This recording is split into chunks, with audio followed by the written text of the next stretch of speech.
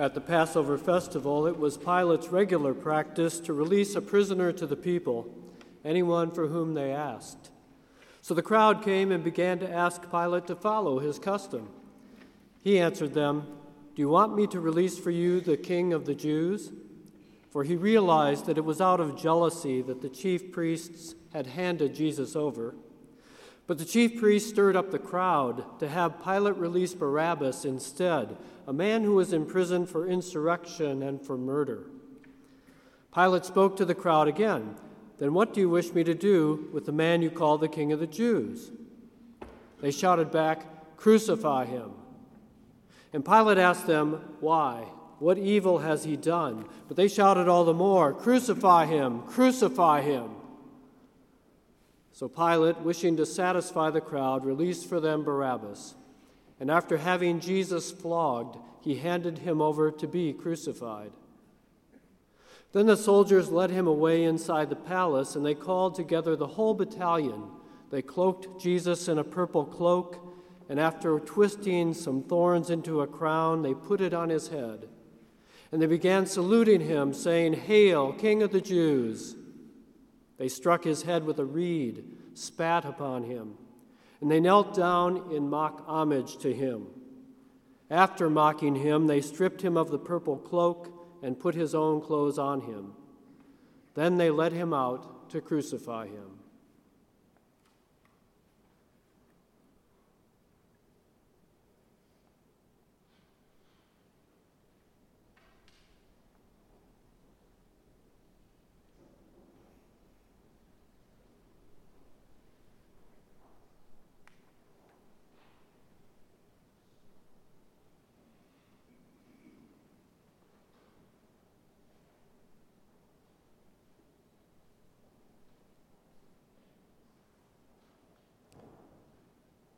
As they led him away, they seized a man, Simon of Cyrene, who was coming in from the country. And they laid the cross on him and made him carry it behind Jesus. And there followed him a great multitude of the people and of the women who bewailed and lamented him. But Jesus, turning to them, said this, "Daughters of Jerusalem, do not weep for me, but weep for yourselves and for your children.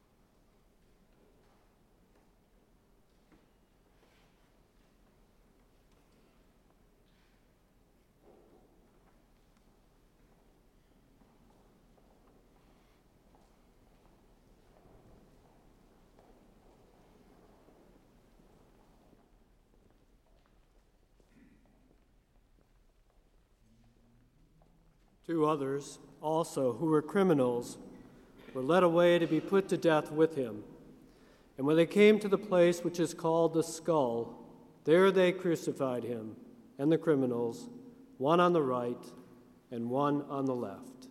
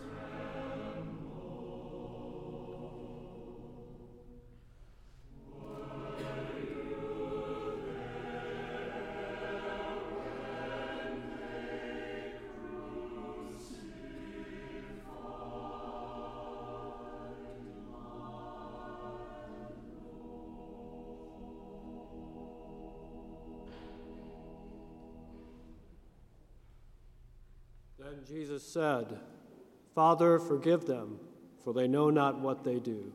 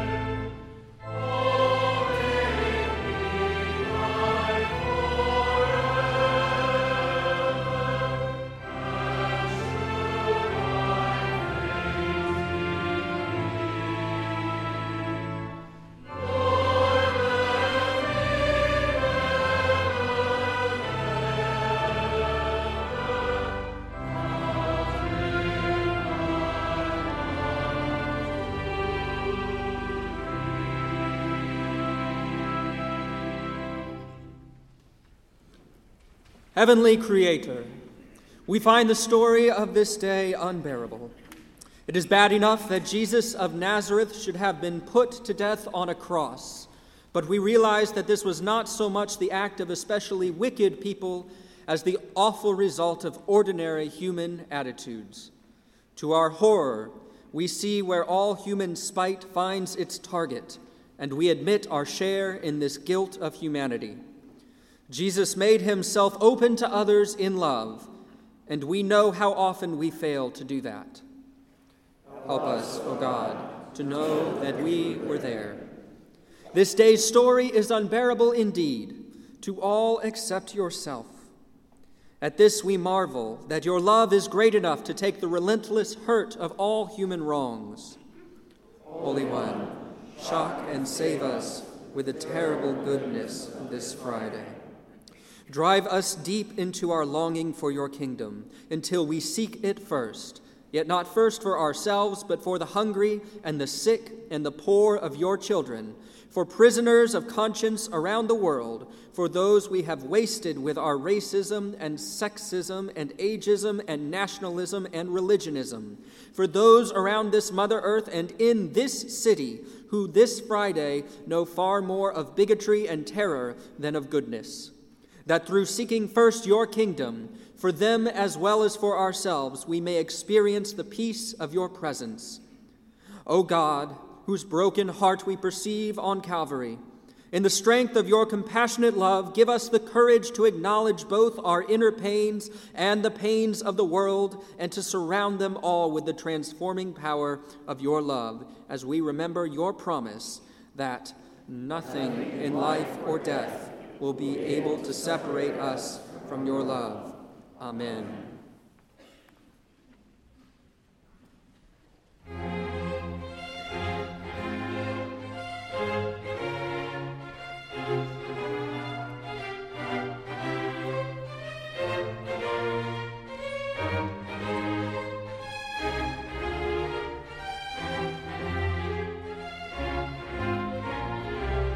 Show me in the blood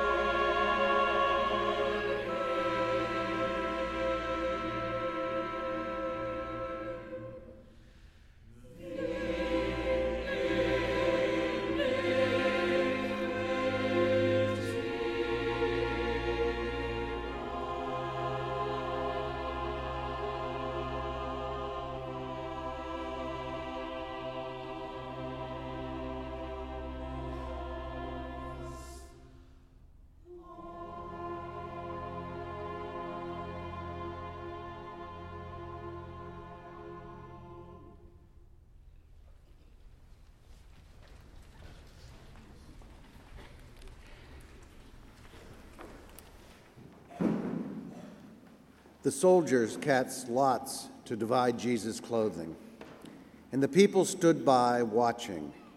But the leaders scoffed at him, saying, "He saved others.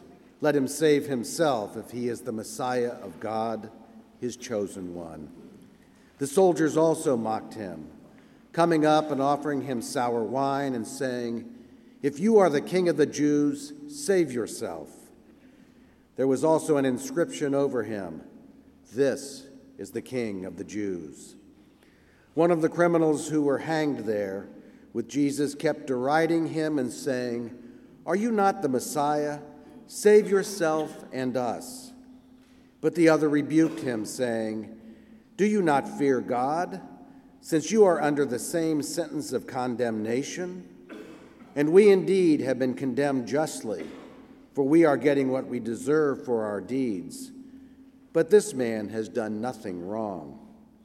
Then he said, "Jesus, remember me when you come into your kingdom." Jesus replied, "Truly I tell you, today you will be with me in paradise."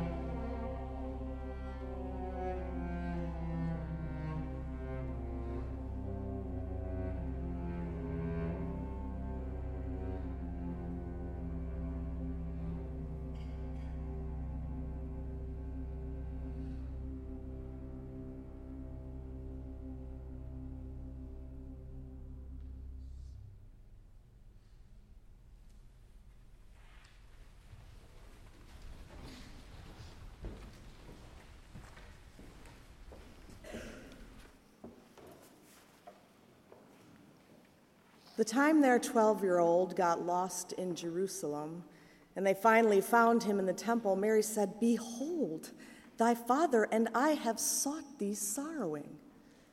And as things turned out, it was a shadow of things to come. It's not hard to imagine her sorrowing again when Jesus left a good, steady job in Nazareth to risk his neck wandering around all over creation to proclaim whatever it was he thought he was proclaiming. Part of her sorrow was presumably that she loved him too much for himself instead of for the wild and holy business he thought he'd been called to. Another part must have been that, like just about everybody else who was closest to him in Nazareth, she never really understood what he thought he was doing, and may well have been one of the ones who, when he went back home once, decided he must be off his rocker. "He is beside himself," they said, and tried to lock him up for his own good. Maybe some of the things he said to her didn't sound as bad in Aramaic as they do in English. But even so, she can't have been too happy about the time she told him the wine was running out at the wedding in Cana, and he said, "Woman, what have you to do with me?" Or the time they came and told him his mother was waiting outside for him, and he said, "Who is my mother?" Adding that whoever did the will of his Father who was in heaven, that was who his mother was. For all the sentimentalizing that their relationship has come in for since, there's no place in the Gospels where he speaks some special loving word or does some special loving thing for the woman who gave him birth. You get the idea that he felt he couldn't belong truly to anybody unless he somehow belonged equally to everybody. They were all his mothers and brothers and sisters, and there's no place in the record where he offers her anything more than he offered everyone else. No place, that is, except at the very end, when cross-eyed with pain, he looked down from where they'd nailed him and said something just for her.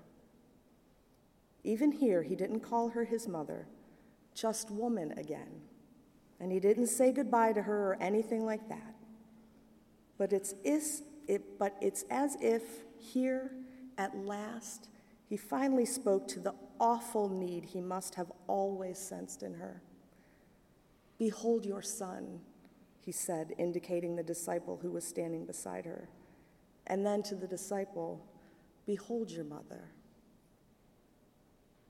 It was his going away present to her, somebody to be the son to her that he had had no way of being himself, what with the world to save, a death to die.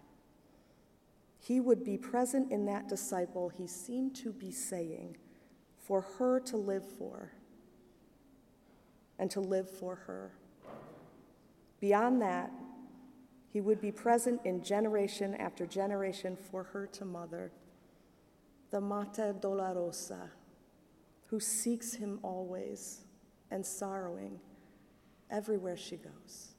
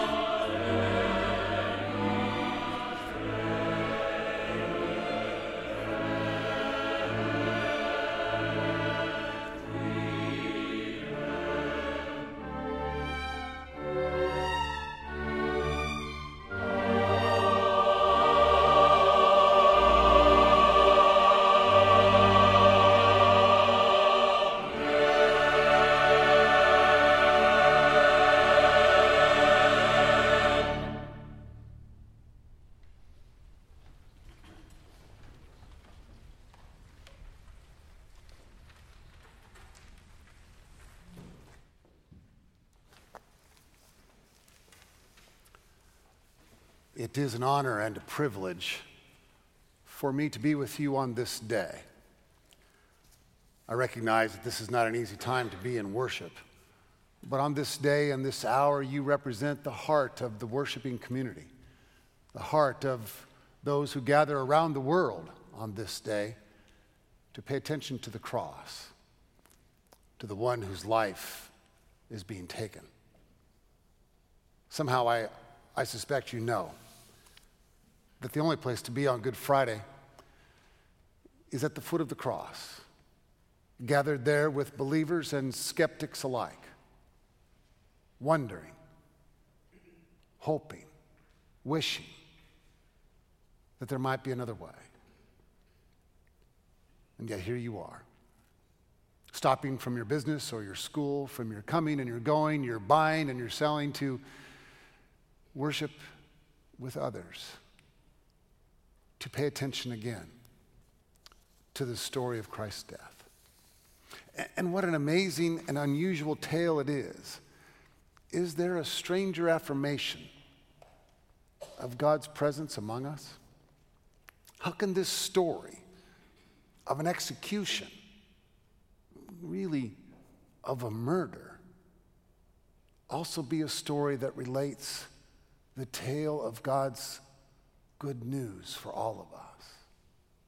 How can it be that this ugly and sordid afternoon can somehow reveal the goodness of God? And the details of it seem outlandish and bizarre. It appears that everything in the Jesus movement has gone wrong, horribly, terribly wrong. This one came preaching love and forgiveness, grace and hope. And now his life is ending. But Luke's gospel wants us to see. Luke's gospel wants us to see beyond the tragedy, beyond the horror of the crucifixion and the pain, to the startling revelation that the gospel is somehow being proclaimed, that God's love is there in the middle of the ugliness, not absent from it, but in the midst of it, and at that very place. As the gospel was being read this afternoon, you may have noticed that the violence was barely mentioned.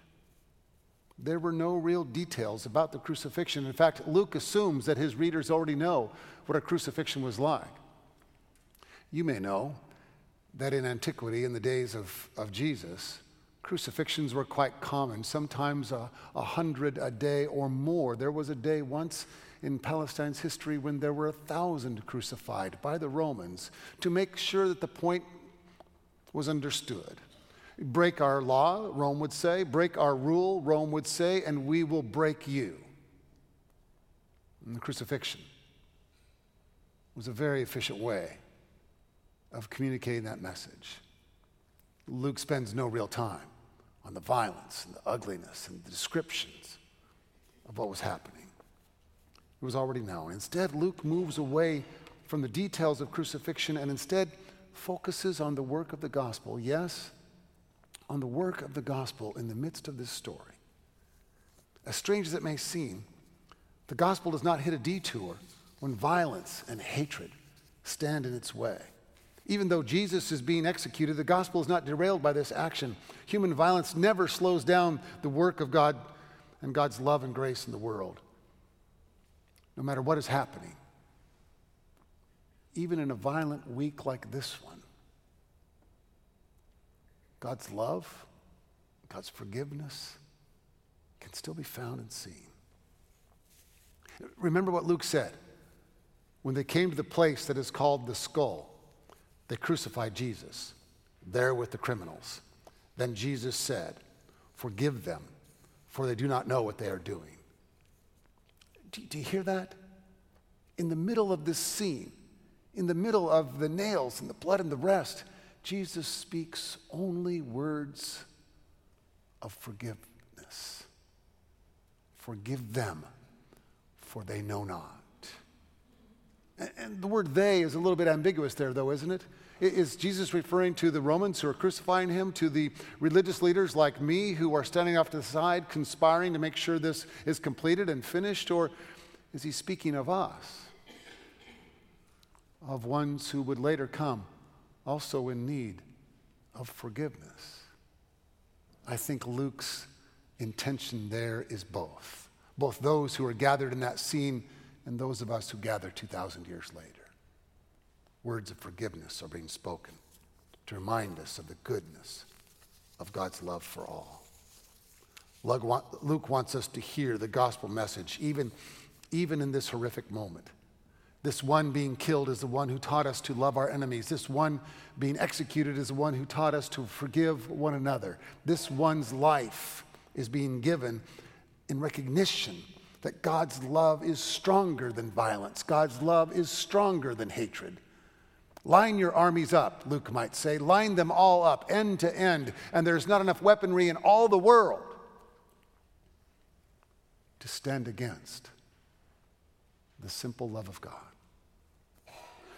Perhaps you recall seeing Mel Gibson's film several years ago, The Passion of the Christ. I went to see it by myself, notebook in hand with a pen. Took notes throughout the film in order to write a critique and a review that would be published later. My critique was rather harsh. My review was quite negative. It seemed as though the camera lens just enjoyed too much the torture, the beatings, the murder. It lingered too long. Too long. Weeks later, though, when the movie came out on DVD, I was at a meeting at the church, went late into the night. It's a weeknight. When I arrived home, I found my wife watching the film. The closing credits were just beginning to scroll across the screen as I walked into the family room where she was on the couch watching the end of the movie. I could hear her softly weeping. I went and sat down by her. I took her hand. "Are you okay?" I asked. She took a deep breath. And she said, I just can't imagine what it would have been like to have been Mary. To see your son, your boy, your baby, beaten, scourged, humiliated. What mother, she asked, what mother could ever bear that pain?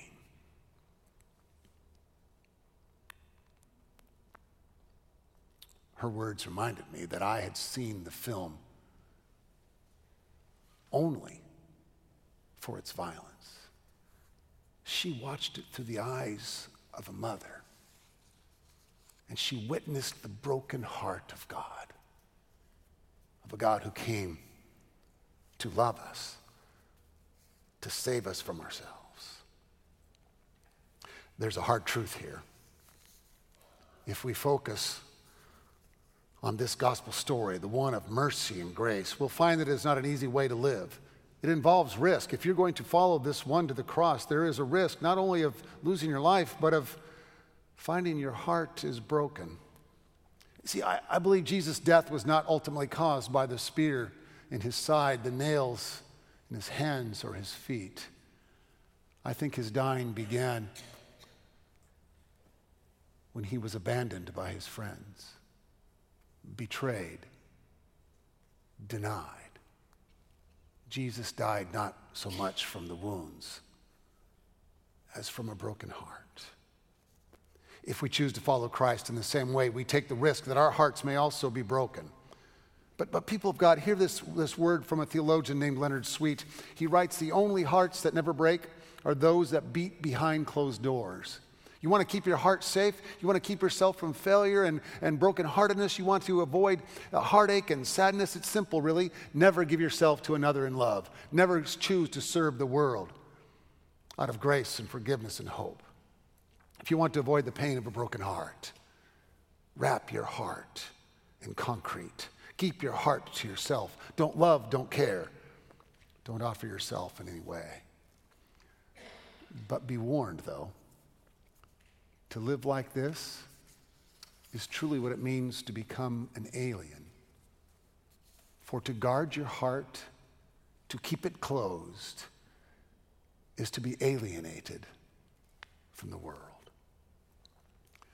The mystery of Jesus Christ is found in the idea that he was a human being fully alive, and in that aliveness, we saw the reflection of God. Jesus came and gave himself away in love to the world.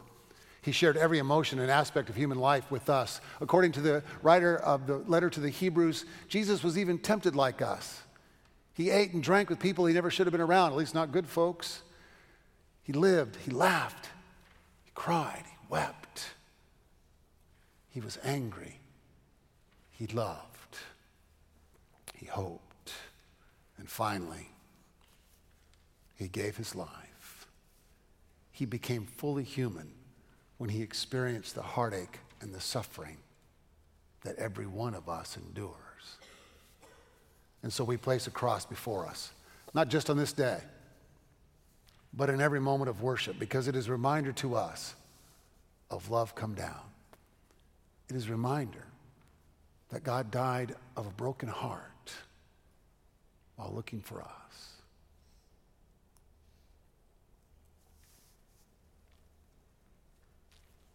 It was now about noon, and darkness came over the whole land until 3 p.m, while the sun's light failed.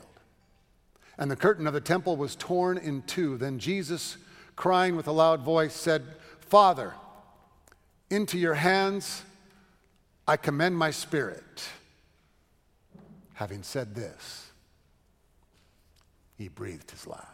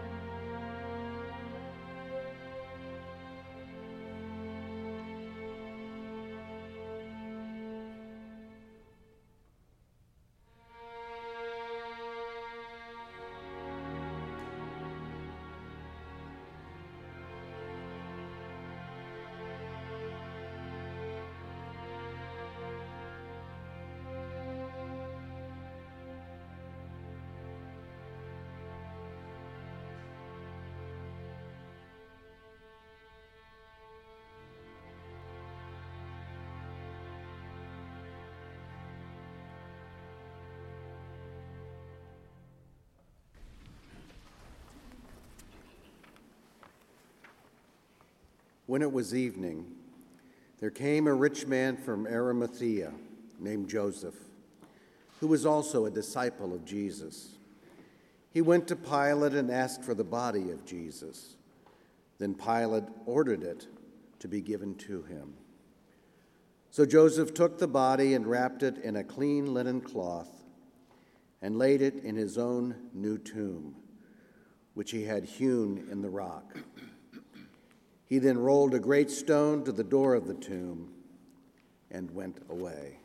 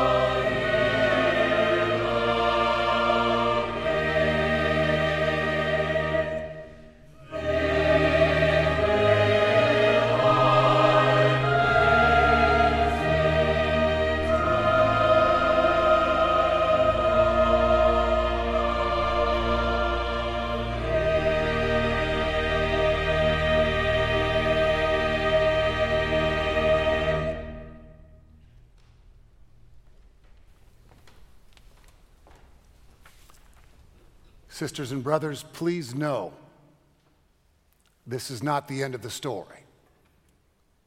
This is not the end. Amen.